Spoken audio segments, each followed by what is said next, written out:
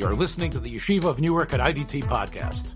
I'm your host and curator, Rabbi Abram Kibalevich, and I hope you enjoy this episode.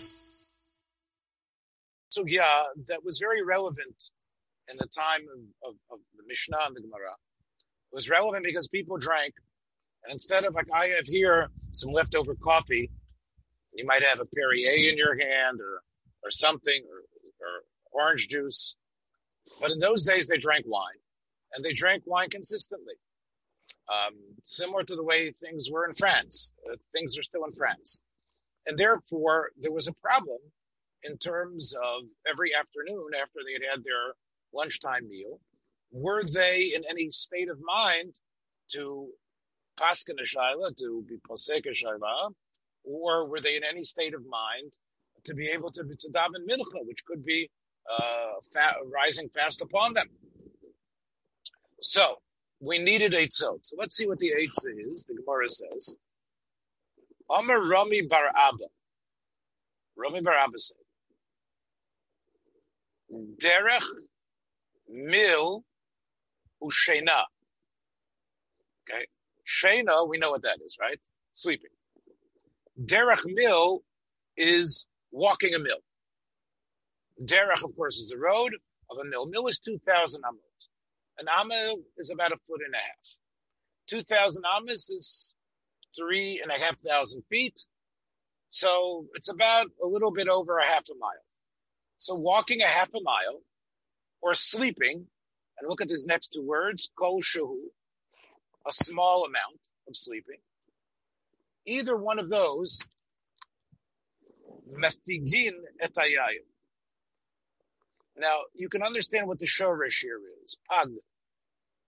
Pag is something that like it didn't develop, as you know, in modern Hebrew.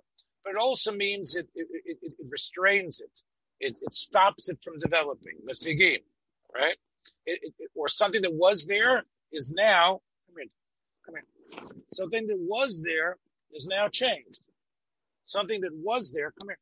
Something that was there is now different. So it doesn't have the power that it had before. It doesn't have the power that it had before. That's mefigin. Mefigin et hayayim.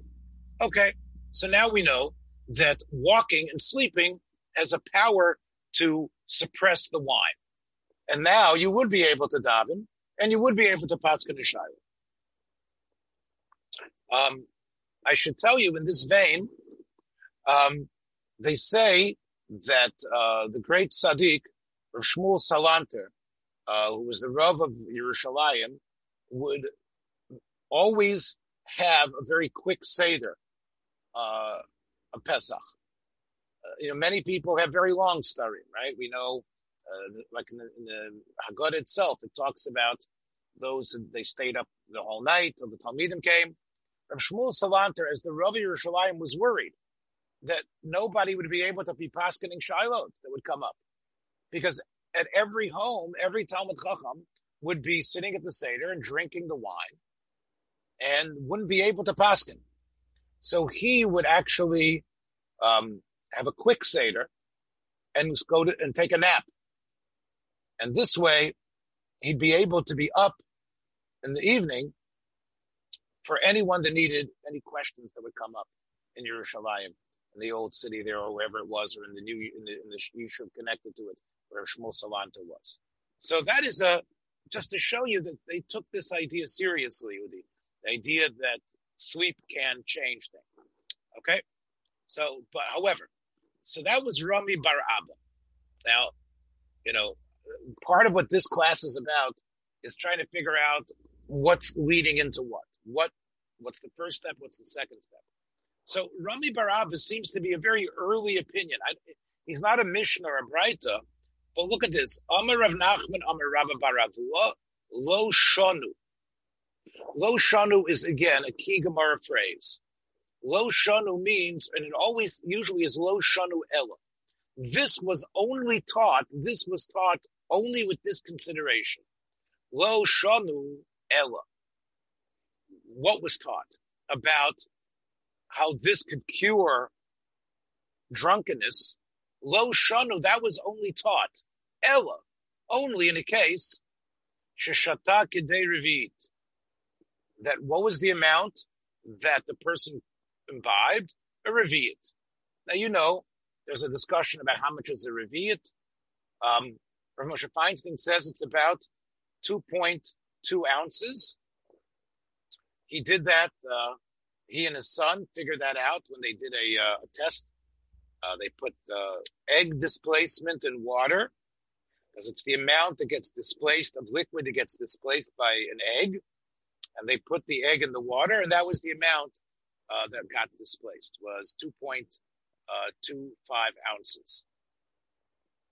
So that's a Revit, according to that sheet. Some say the Chazon Ish is, I think, 5.2 ounces, almost double that.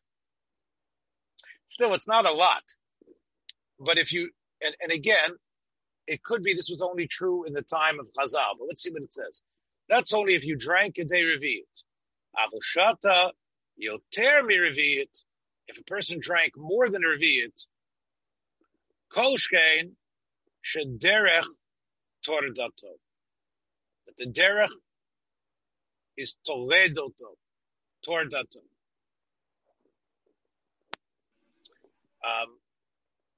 Vishena, and what will happen if you, so derech tordato we've explained to mean the derech will actually cause more tirdot. And like I said, a tird is something that happens when you don't feel 100% on top of things. You have to do a lot of things, but your brain is sort of like firing in the wrong signal, and like, I have such tirdas. It's activity that's overwhelming you because of everything that's going on, and you're not thinking straight. That's when you say, I have tirdot. I'm tarud, right? Therefore, I can't really devote my mind the way I should. Happened to me yesterday. I had to go pick up my wife from Delaware. You saw us walking today. I brought her back, and I took the dog with us, and the dog needed to now use the bathroom. And the dog, so I was unpacking the stuff. The minute the dog got out, I needed to take the dog for the walk. And the dog was having some problems in what it needed to do. So I needed to bring the dog home and clean the dog off. And I had all this stuff unpacking, and I couldn't find the keys to the new car that we just were renting because the other car got in an accident. And I was like, Tored, now the jobs were not that hard. Putting the dog on top of the table. You can see she's right here, by the way. Putting the dog on top of the table and cleaning her, which was disgusting enough as it was. And then I had stuff on the inside that I had unpacked, and then I couldn't find the keys. Where were the keys now? And now I was more torrid because then I called the rental company. They had on my phone, they gave me the contract, and it's going to cost $60 to come open the car. Okay, then I called AAA. Okay, they're going to come. Anyway, at the end, I found the keys on a stand near where I started to clean the dog off. So that's an example of tirda. I just had it. None of those jobs were really difficult. But my state, returning from a 4-hour trip where I was nervous about using the bathroom anywhere because of Corona, then having to take the dog and having the dog be in that state that she was, then having to bring the dog back home and clean the dog, and she's she's not like a Chihuahua. She has a lot of fur. You can imagine, and then nowhere. We just get Ruby a haircut, but she gets too much hair in the behind, and she gets like dingleberry. That's right. So it's and then you feel like, can I believe I'm doing this? You know what I'm saying? It's like, I have to do it. I can't believe I'm doing it. So what I'm giving you is an example of how tirda affects you mentally. So in the same way, when you're drinking and you're walking, the walk actually makes your brain worse. The walk actually adds to the tirda that's in your brain because where you're at. So the fact that you have to walk and put one foot in front of the other makes it worse. Let's take a look at the next line. Interesting. Okay. V'sheina mishakarto. Actually, if you go to sleep, they say sleep it off. But if you've already put that much booze into you, or wine, the sleep actually deepens the drunkenness. Now, obviously, if we're talking about, like I told you about Shmuel Salanter and others, they say, I'm going to go to sleep for a couple of minutes. And we saw before in the Gemara, Udi, that it was kol shuhu, sheina kol shuhu, a small amount. Okay? So let's assume it's 10 minutes, 15 minutes. Like, let me lie down for 10 minutes. Right. If you're drunk and you lie down for 10 minutes, it's going to actually make more concrete your state of drunkenness. That's what Rav Nachman is teaching us.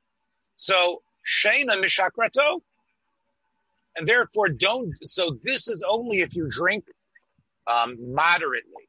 Now, even moderate drinking,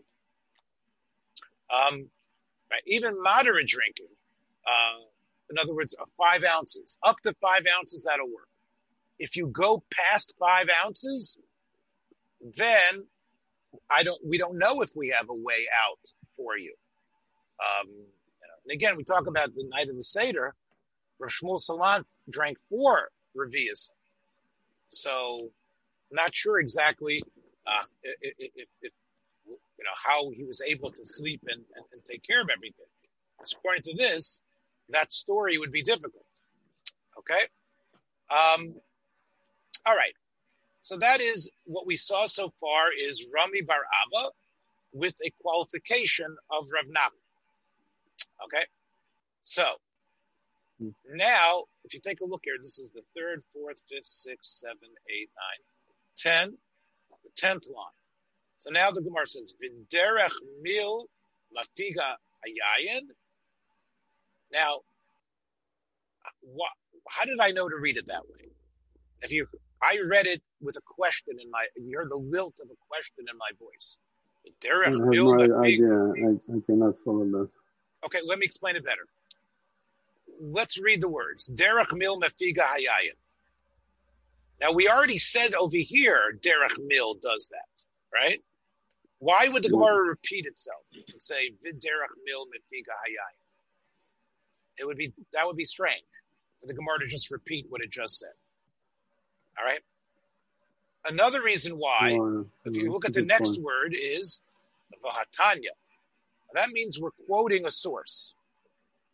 And now, as you can see, Udi, the next line starts with Ma'aseh, and this is always a story, Ma'aseh, and this is a story about a person.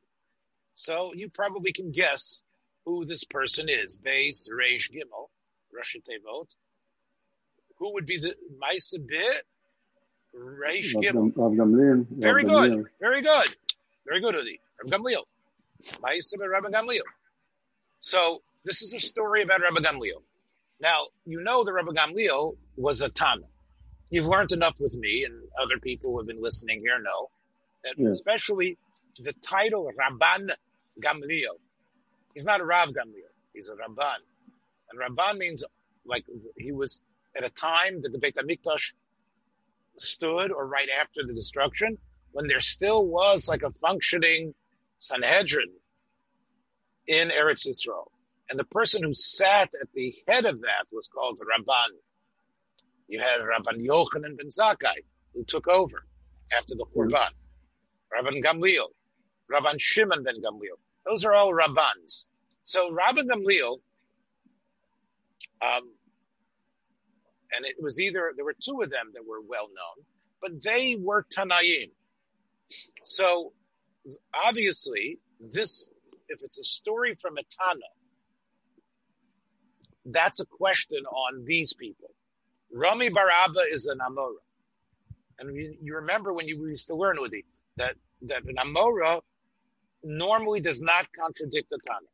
And if there's something from a Tana, that could wipe out what the Amora was trying to say, or he needs to somehow find another Tana that he could hide under or disagree with or re-explain whatever you're asking.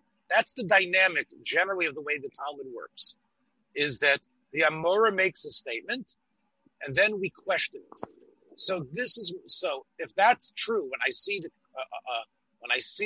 the statement of a Tana, so I go back to the line before, and it tells me that this is a question, and this is the build-up to the question. V'derech mil mefiga yayin. It's not a statement. Are you going to tell me that if a person walks a mill, he didn't drink 5 ounces, he drank only less than 5 ounces. He didn't get more than a revi'at. But are you going to say that walking a mill can subsume or neutralize, squelch the power of wine?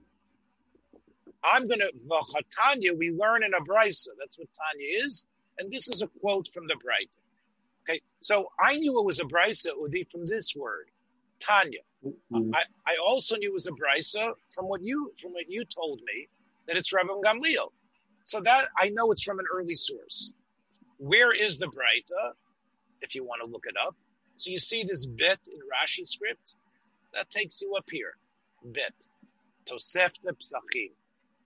So Tosefta Psachim is obviously, that is it didn't get into the Mishnah, but it's material that's as old or older than the Mishnah. So since it's old material, it's definitive material. And therefore we need to see it. Now, unlike many Braitos that are very straightforward, this one's going to take a while till we get to the question. All right? I've learned it already.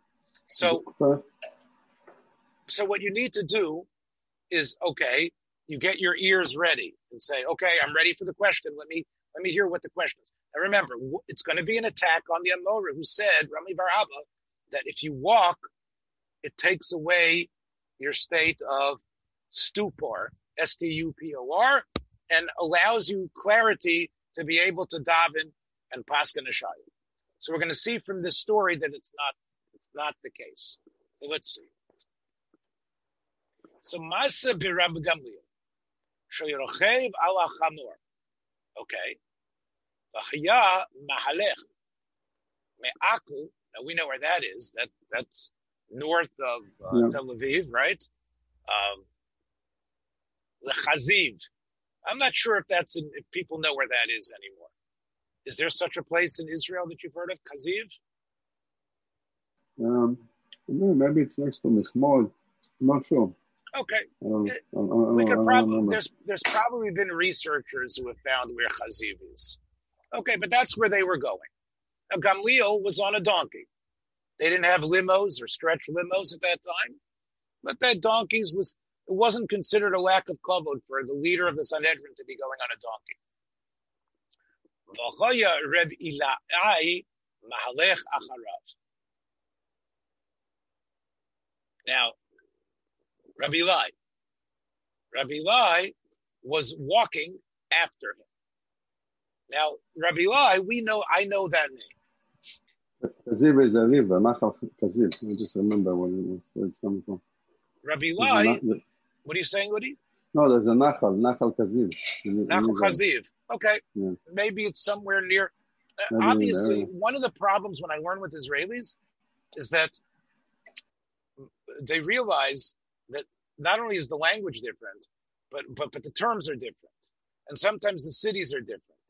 Right? In modern Israel, they're looking for a name. They found something in the Talmud that matches. But it might not necessarily be exactly that. Even Bnei Brak is probably not, when the famous story in the Haggadah, or if Bnei Brak is mentioned in the Gemara, which it probably is not on that piece of territory.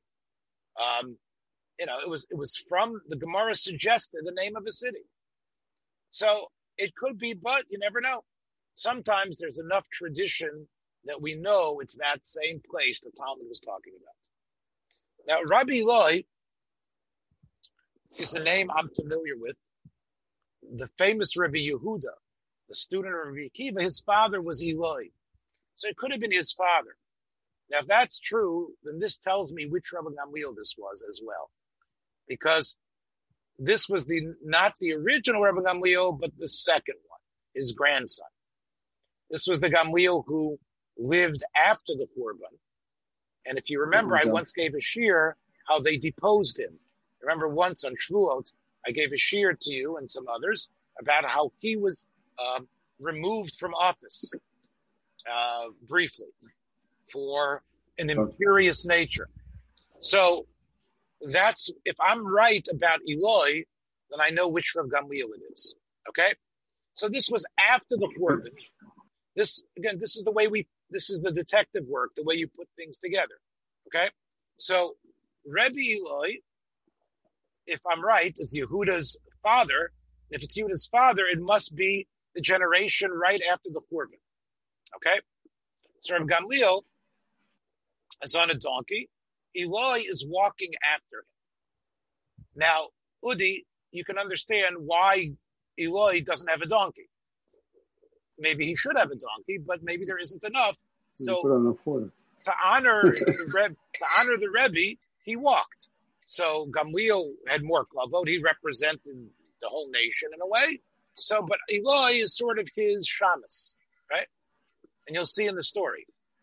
Matzah, here comes your neck of the wood. This is something you have a connection to. Matzah gluskin baderech. Now, you know the Aramaic word gluska, right? Udi, you've heard that? I don't know if it ever... No. So gluska is like a big roll, a big challah of bread, like a big roll, like a sourdough roll or a challah roll or a ciabatta roll. It's like a gluska. Where the word comes from, I'm not sure, but we know it's like a nice piece of bread. So we're looking up the word gluska because it does come up in Shas a number of times, and it's a funny sounding word. And you can see from Jastrow that Gluska is actually a place called Lesbiaches, Lesbiaka, Klufsian. Somehow it's connected to the Isle of Lesbos. So I don't know why. Maybe because bread that came from there had a certain look. And as you can see here, it was either a name of type of flour. And they quote all these Greek connections here. And now we have Udi or a Tosefta where it comes up, where it says an unbroken loaf of gluskin.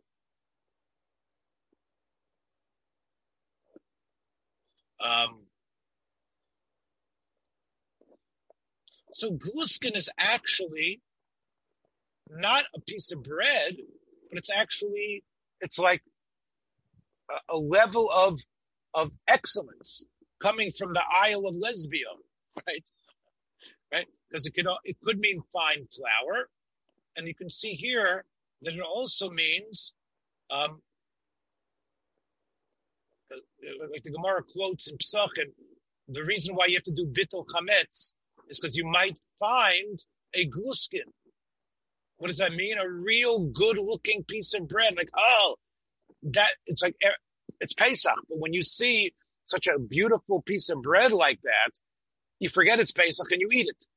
So that's what a gluskin is, something really top-of-the-line product. Mm-hmm. That's what a gluskin is.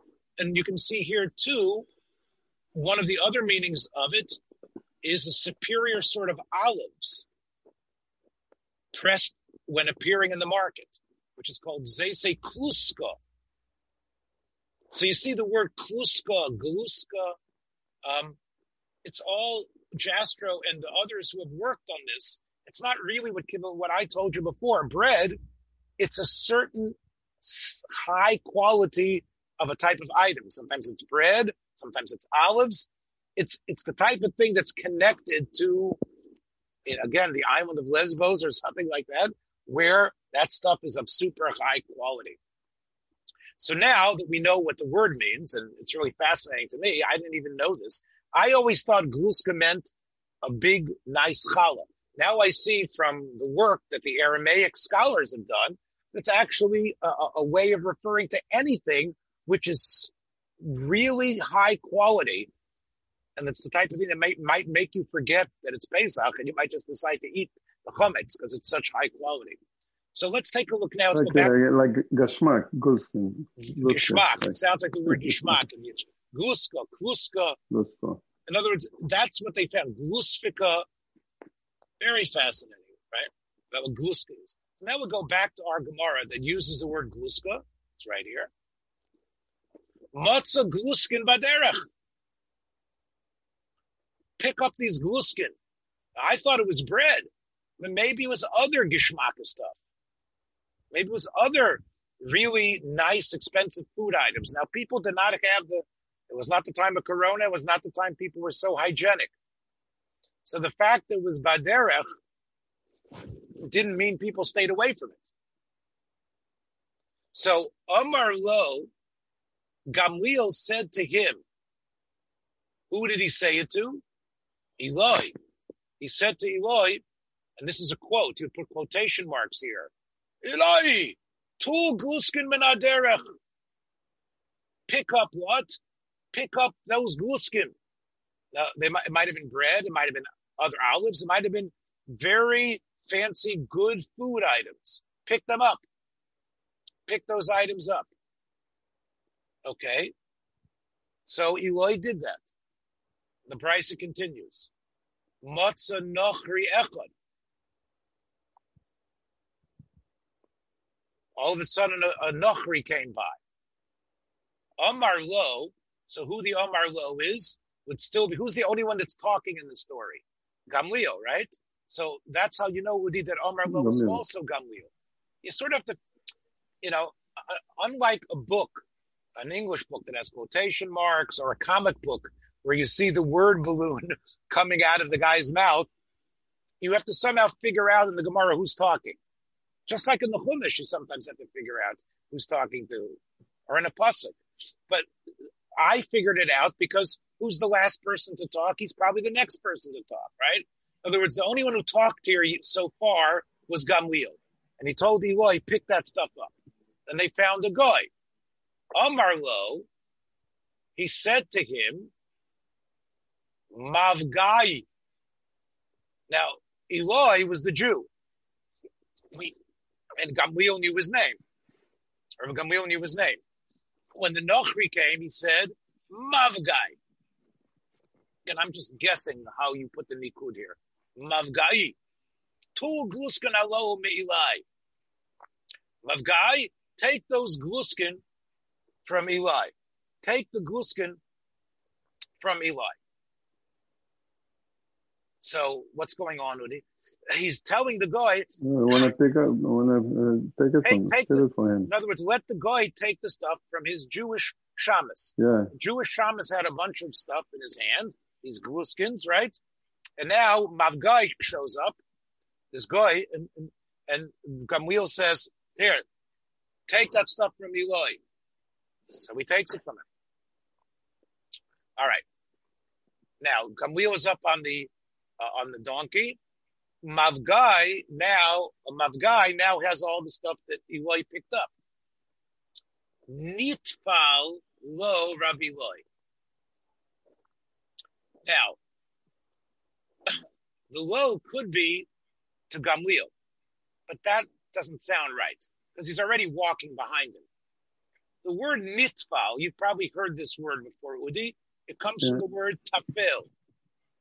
Tafel means like secondary to, like there's the ikar and the tafel, right? Like for example, a couple of weeks ago, I was walking my dog and you came out and we took a walk. So you were nitfal. I was walking and you wanted to talk to me a little bit.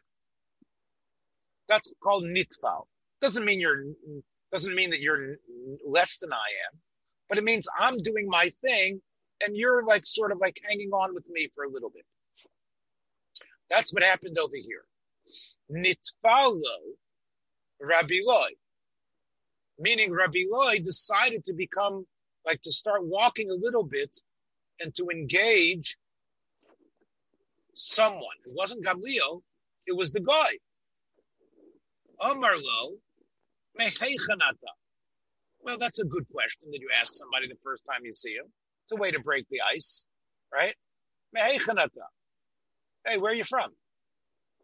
Amar lo. So he told him back, Me'ayarot shel burganin. So we have the word burganin. Look, we've already have our Jastro open, so why don't we go look and see what it means? So Jastro, where's the Jastro? It's back here on this page.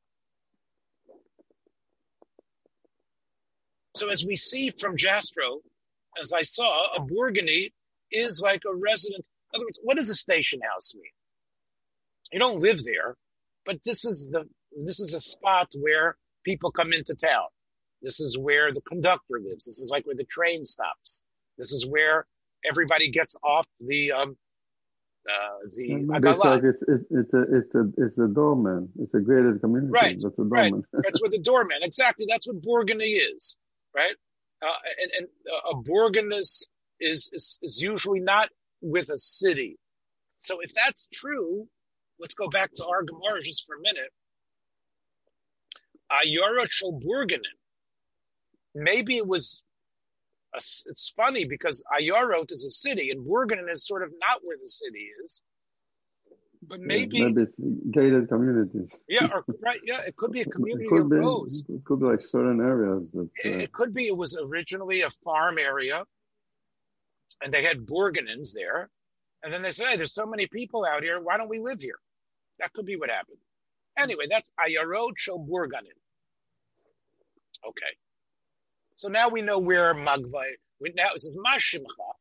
What is your name? Funny. Usually you ask people their name first, but maybe not. I think probably usually say, "Where are you from? Hey, what's your name?" So he said, Mavgai Shmani. I'm not sure what Shmani is, but I guess that's his complete name. Mavgai Shmani. I guess he gave him two names. Then he says, Klum hikircha Rav Gamliel me'olam. Did you ever know Rav Gamliel? Because he knew your name. Amar lo lav. I never met him. I never saw this man. So ba'oto shah lamanu shekiven Rav Gamliel beruach hakodesh. The Rav Gamliel, how did he know? He never met this man. This guy shows up. And Gamliel says, "Hey, Magvai," and I guess it wasn't a common name. It's not like Ivan in Russian. It wasn't like Ivan. It was somewhat of an unusual name. And he said to him, he knew his name. So Rabbi Eloi says, "I realized that my Rebbe isn't just a great scholar, but he has Ruach HaKodesh." Okay. Now, Anu means, of course, we learned. Now, we might have been Eloi speaking as the royal we. And he says, in other words, from this story, Lamadnu, you might change this to Lamadni, I learned. But Lamadnu, maybe there were other people traveling with him. Shekiven Rav Gamliel beruach HaKodesh. Rav Gamliel had the intent, when he concentrated with Kavanah, he had the Holy Spirit. And that's how he knew his name. So I've asked, I didn't record it, but I asked the people here listening live, had they any indicators of people with Ruach HaKodesh, and both of them described incidents either that they knew about or from their family, or let's say in the last, not so recent past, or sometimes even in the recent past. And we find this, of course, in the Chassidish world, the idea of being a Baruch HaKodesh. And I believe in it as well. What I find interesting, this Gemara, before we get to the halachic part, and I think it is important, is that, Rabbi Eloi knew Rav Gamliel was the head of the Sanhedrin, right? And he also knew that Rav Gamliel there was other people there. There was Rabbi Yeshua ben Chananya. There was Rabbi Elazar ben Hyrcanus. There was Rabbi Akiva. One of the students of Shem Bar Yochai. So it's like you would think everybody's got Ruach HaKodesh, right? That, like normally, like if you could take a time machine and go back, you'd say every single Tana, right? Wow. It's like when I was in New York for the first time in 1970, when the first time I went to New York, I was like this little boy looking up at all these skyscrapers and walking around the streets of Manhattan. Like I was like, wow, look, I can't believe it. And the tallest building I'd ever seen was like 15 stories, 20 stories. You would assume if we could go back in time, that's the way we would be about the Tanoim. Every single one of them is like a fire. Every single one of them is Eish Kodesh. So it's interesting that I learned that now the Rav Gamliel was Machabin Baruch HaKodesh, right? Right? I guess you would normally think everybody had Ruach HaKodesh, right? That's one little point.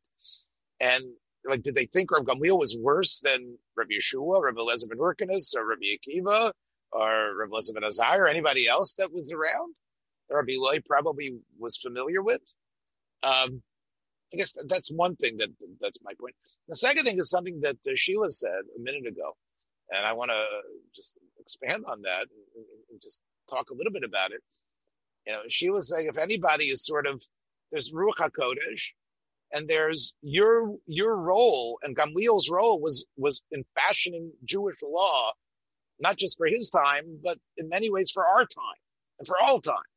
So when you are put in that role of being the head of the Sanhedrin, leading, paskening, putting down things that will be studied for hundreds and hundreds of years, I think, Sheila, your point was, it's almost like the Rebbeinu Shalom is always going to grant you Ruach HaKodesh because, right, the Siyata, as you call it, Siyata D'Shmaya. You're always going to get it if that's place to have.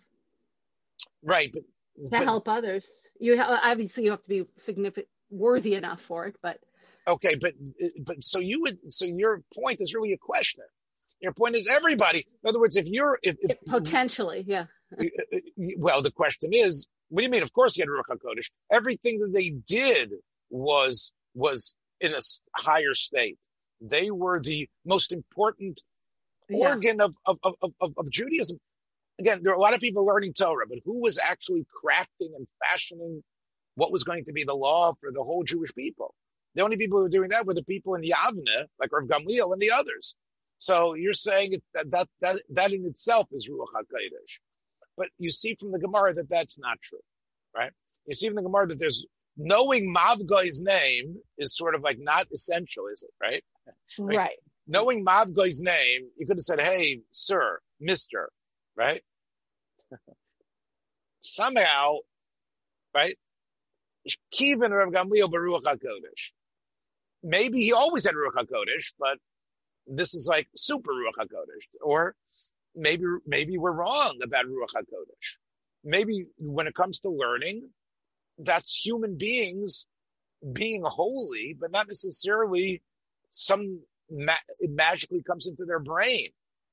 In other words, it comes through work, hard work, figuring it out, using the mind, seeing the options, having good common sense to decide what halacha works, looking at empirical evidence, being honest, going back to the pasuk, figuring out what the language is, figuring out where the hint is of the Torah Shema. And that might just be good, solid, completely given over mental work that leads to sometimes lightning-like understandings that everybody says, oh, it hit me like a lightning bolt, right? A lot of people talk about that. You try to figure something out, and then something starts to come together. So it would be a little bit of a reach to call that Ruach HaKodesh. Right? Now, this, however, we're calling Ruach HaKodesh. A couple of days ago, Sheila, we talked about the other side of the coin, the Ayin Hara, right? So it's interesting. Here we have Ruach HaKodesh, which is a term that we hear a lot. We hear a lot about giving the Ayin Hara today, and we hear a lot about people who have Ruach HaKodesh today. at least in some circles.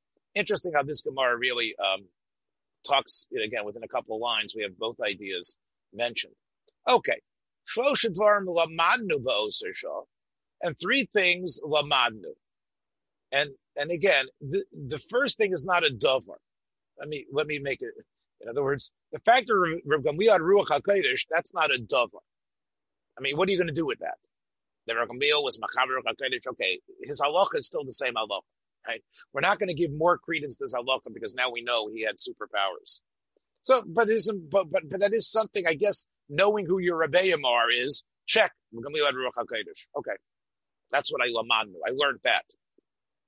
Again, what are you going to do with it? His Gadol card is worth more on eBay now, right? So again, but it's not a davar. I don't know if you hear the subtlety of what I'm saying. It's not a davar. Lamadnu. We happen to have learned that Rav Gamliel was Kivan Ruach HaKodesh. But there's three things which are actually things to learn from and teach over. One of them, Shein Mavirin Ala Ochlin. As we explained yesterday, what that means is that you don't let food sit there. You pick it up. You're not mavir, right? Over means to pass by, right? Aver ayam, the other side of a river, of a lake. Ivri, Chazal say, means that you're on the other side. Over means to pass over and get there. If a person does an Aveira, he actually doesn't get involved in doing the mitzvah, so he's been over. Either he's gone into the dark side by doing that Aveira or not fulfilling what he could do as a mitzvah, so he hasn't gone there. He's decided to just be selfish and be over. That's why the word over. So in the same way, ein mavir and alochen, you can't just be in your own little bubble and not take cognizance of food that's there. As I said yesterday, it's on the record, that, again, they weren't so worried about hygiene as we are today. And, it's not like it was full of maggots. The food was takeable. So he took it.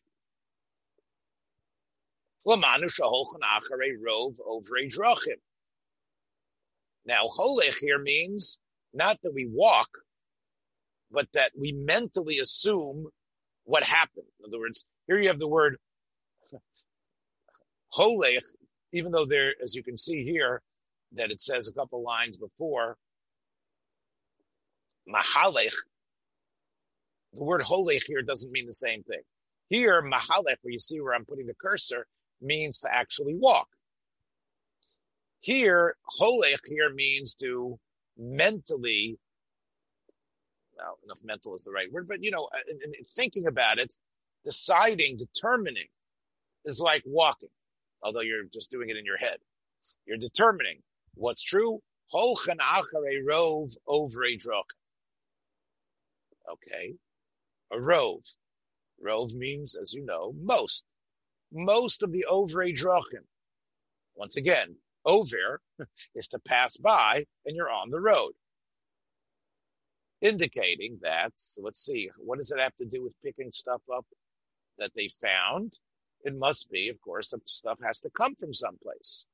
Where does it come from? It comes from, where does it come from? From people. Well, who are those people? So those people are people who are traveling this road. Okay.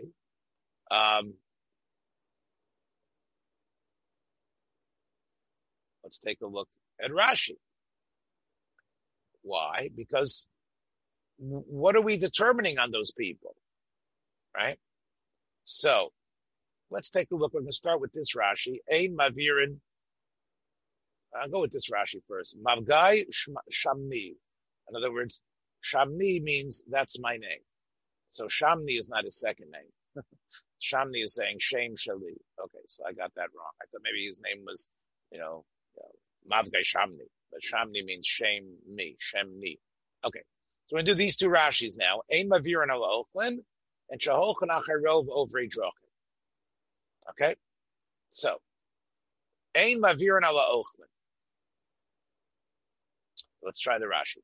Hamotzi Ochlin Baderech. Eino Rishoy La'avor Aleya. Okay. So that is la'avor. La'avor means if you find them in the road, you can't just keep on going. And keep on going means lahanichon sham, to let them stay there. You have to pick them up and guard them from more people, animals, and others trampling on them. Okay. You have to show a covet for the food. Uh-oh. That took us at it. But holchen acharov over a drachim. So let's try this Rashi. It's all in mostly Aramaic. Let's try to do it. Midelo shorile Rabbi Loi lemichlinu de achsakinu becheskat piton shel nochrim. That's your Aramaic. Now here's your Hebrew. Okay, the Hebrew part's easy to translate. I'm going to go to the Hebrew first when I have a Rashi like this. Sharov over drachim nochrim. That most of the people that are traveling are non-Jews. In Eretz Yisrael at that time, after the Churban, especially on that road, they were mostly non-Jews. Okay, now that you know that, this third line, which is in Hebrew, let's go back to the two Aramaic lines. Okay, so good job on the translation. From the fact that Rabbi Loi did not get a heter. Shari Lei means Gamliel didn't give a heter to Eloi to eat it. Why? The achsakinu becheskas piton shel nochrim. So achsakinu is them, plural. This word, of course, achsakinu is chazaka. There's a chazaka about them. Again, a key Gemara word that comes up all over Shas, a chazaka. Comes from the word strong, same word, chazak. That's what they told Yoshua, chazak ve'ematz, right? The Meraglim also said, right, chazaki mimeni, right? I think so. So, chazak, which means to be strong, it can also be a figurative strength. In other words, I know this to be true. Achsakino, I have a chazaka, because it's firmly clear to me that this is the case. That these things are firmly, strongly assumed, because assumptions are strong that people make, and they have a right to make an assumption based on looking at what they see in front of them and what they know. People have things that are chazaka. So when I see this bread, these breads, this good stuff, becheskas piton shel nochrim, I have a chazaka that this is bread from a non-Jew. And bread from a non-Jew,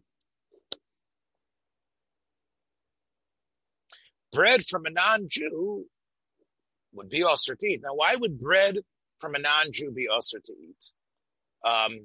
If the bread came out of the truck of a non-Jew or of a donkey and it fell here and it's still in good shape, why would a bread of a non-Jew be osur to eat? Because it doesn't have a hechsher, right?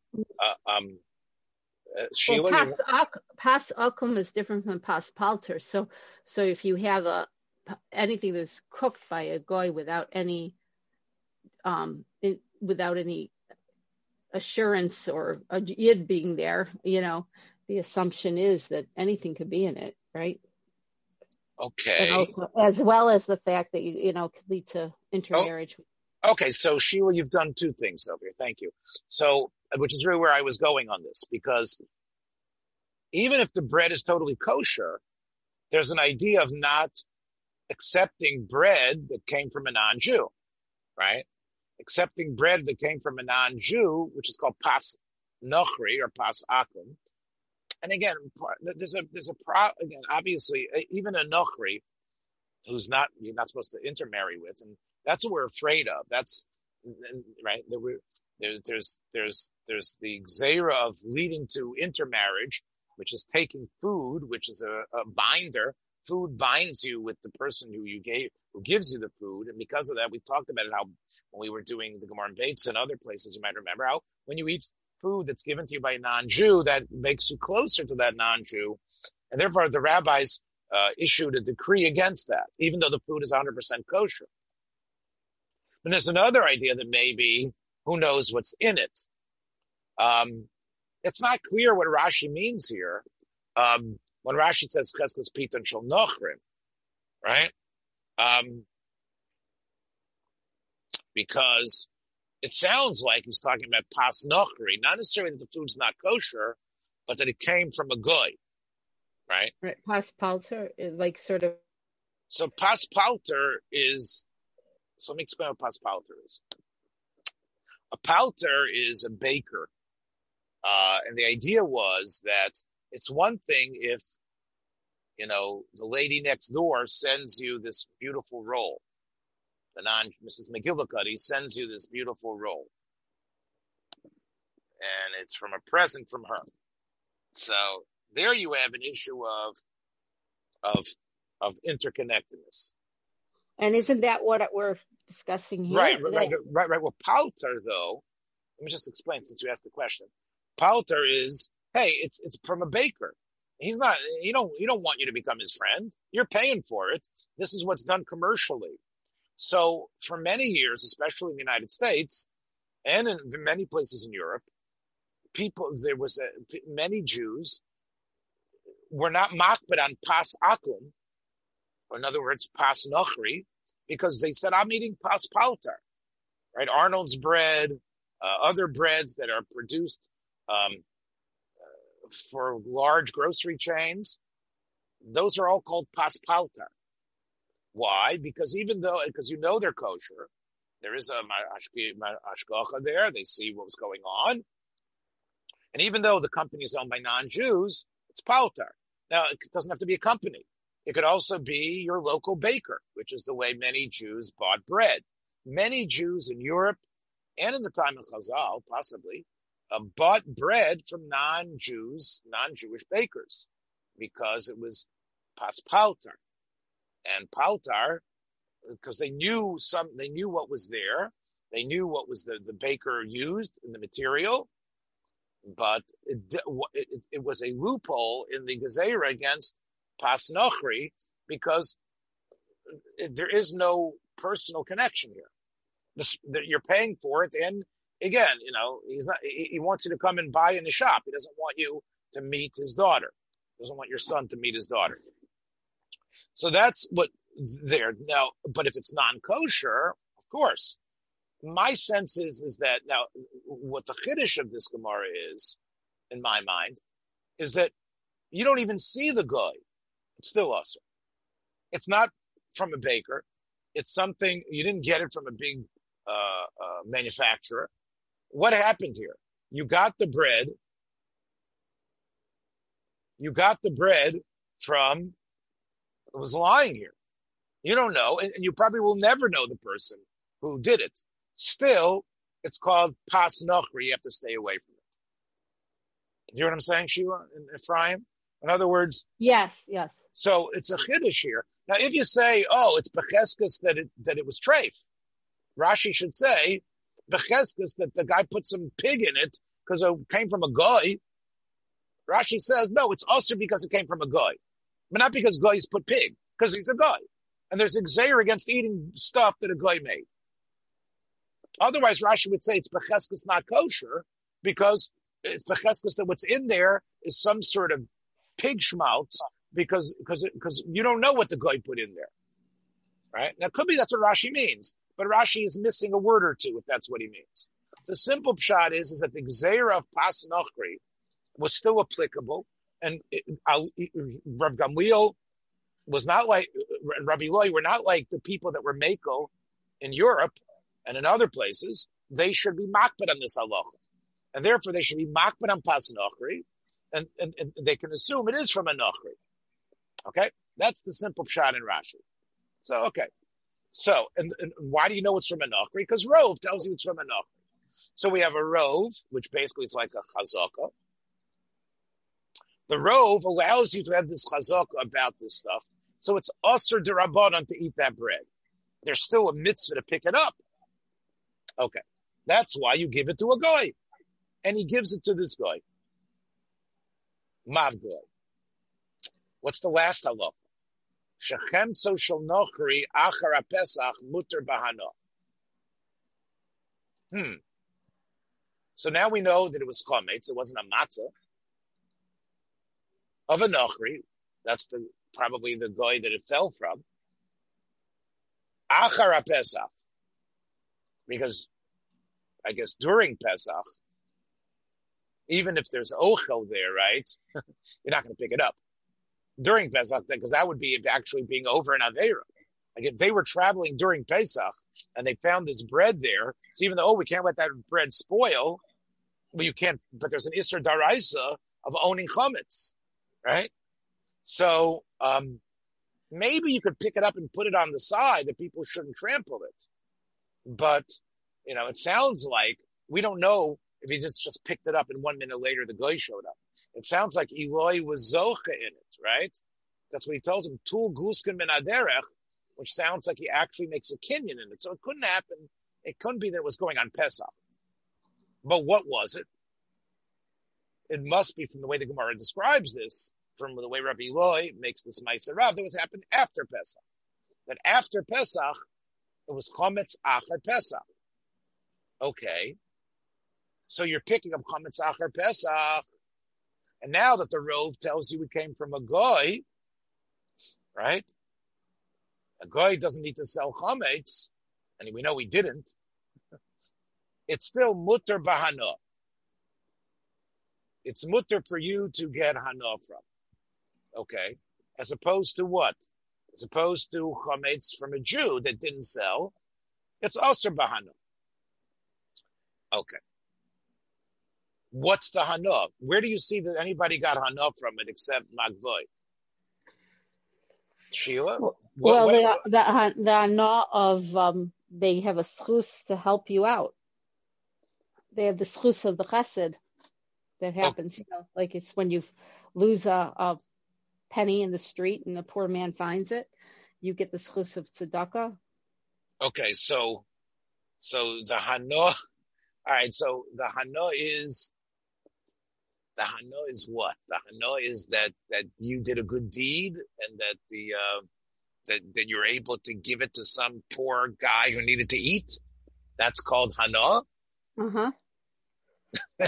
You don't really believe that. That's not. Well, doesn't that come like Basar V'chalav? You're Asur Ba'ana. That means you cannot even give it away to someone who needs to eat, who can eat it, because you're getting a schus for it. You're not about to give Basar V'chalav. You have to just destroy Basar V'chalav. You can't get enough from it, so you can't give it. Okay. So you're saying you're saying it better now. In other words, it's the pleasure you get from the fact that you can now feed someone, right? Pleasure or tzedakah or the schus. Or the mitzvah. In other words, if there's a mitzvah, you don't even have to know. If you put it out there and someone takes it and you don't know who took it, but they're helped by it. You get the... So you can't... You're saying, Sheila, if you have Basar B'chalav, that you can't just stick it on the side of the road and someone can come and get it. Well, the question is if you... That's the question I always said. How do you abandon it so it's not considered anah? You can't directly give it. Maybe you could abandon it. I don't know. I'm not sure the halacha. But okay. So in other words, the fact that through you, by picking it up and saving this thing and now putting it on the side of your road, and now this poor guy who knows they can sometimes find food at your door comes there and gets it. That's not, even though you're the vehicle of somebody eating, it's not a direct schus for you. And therefore, there's no hana.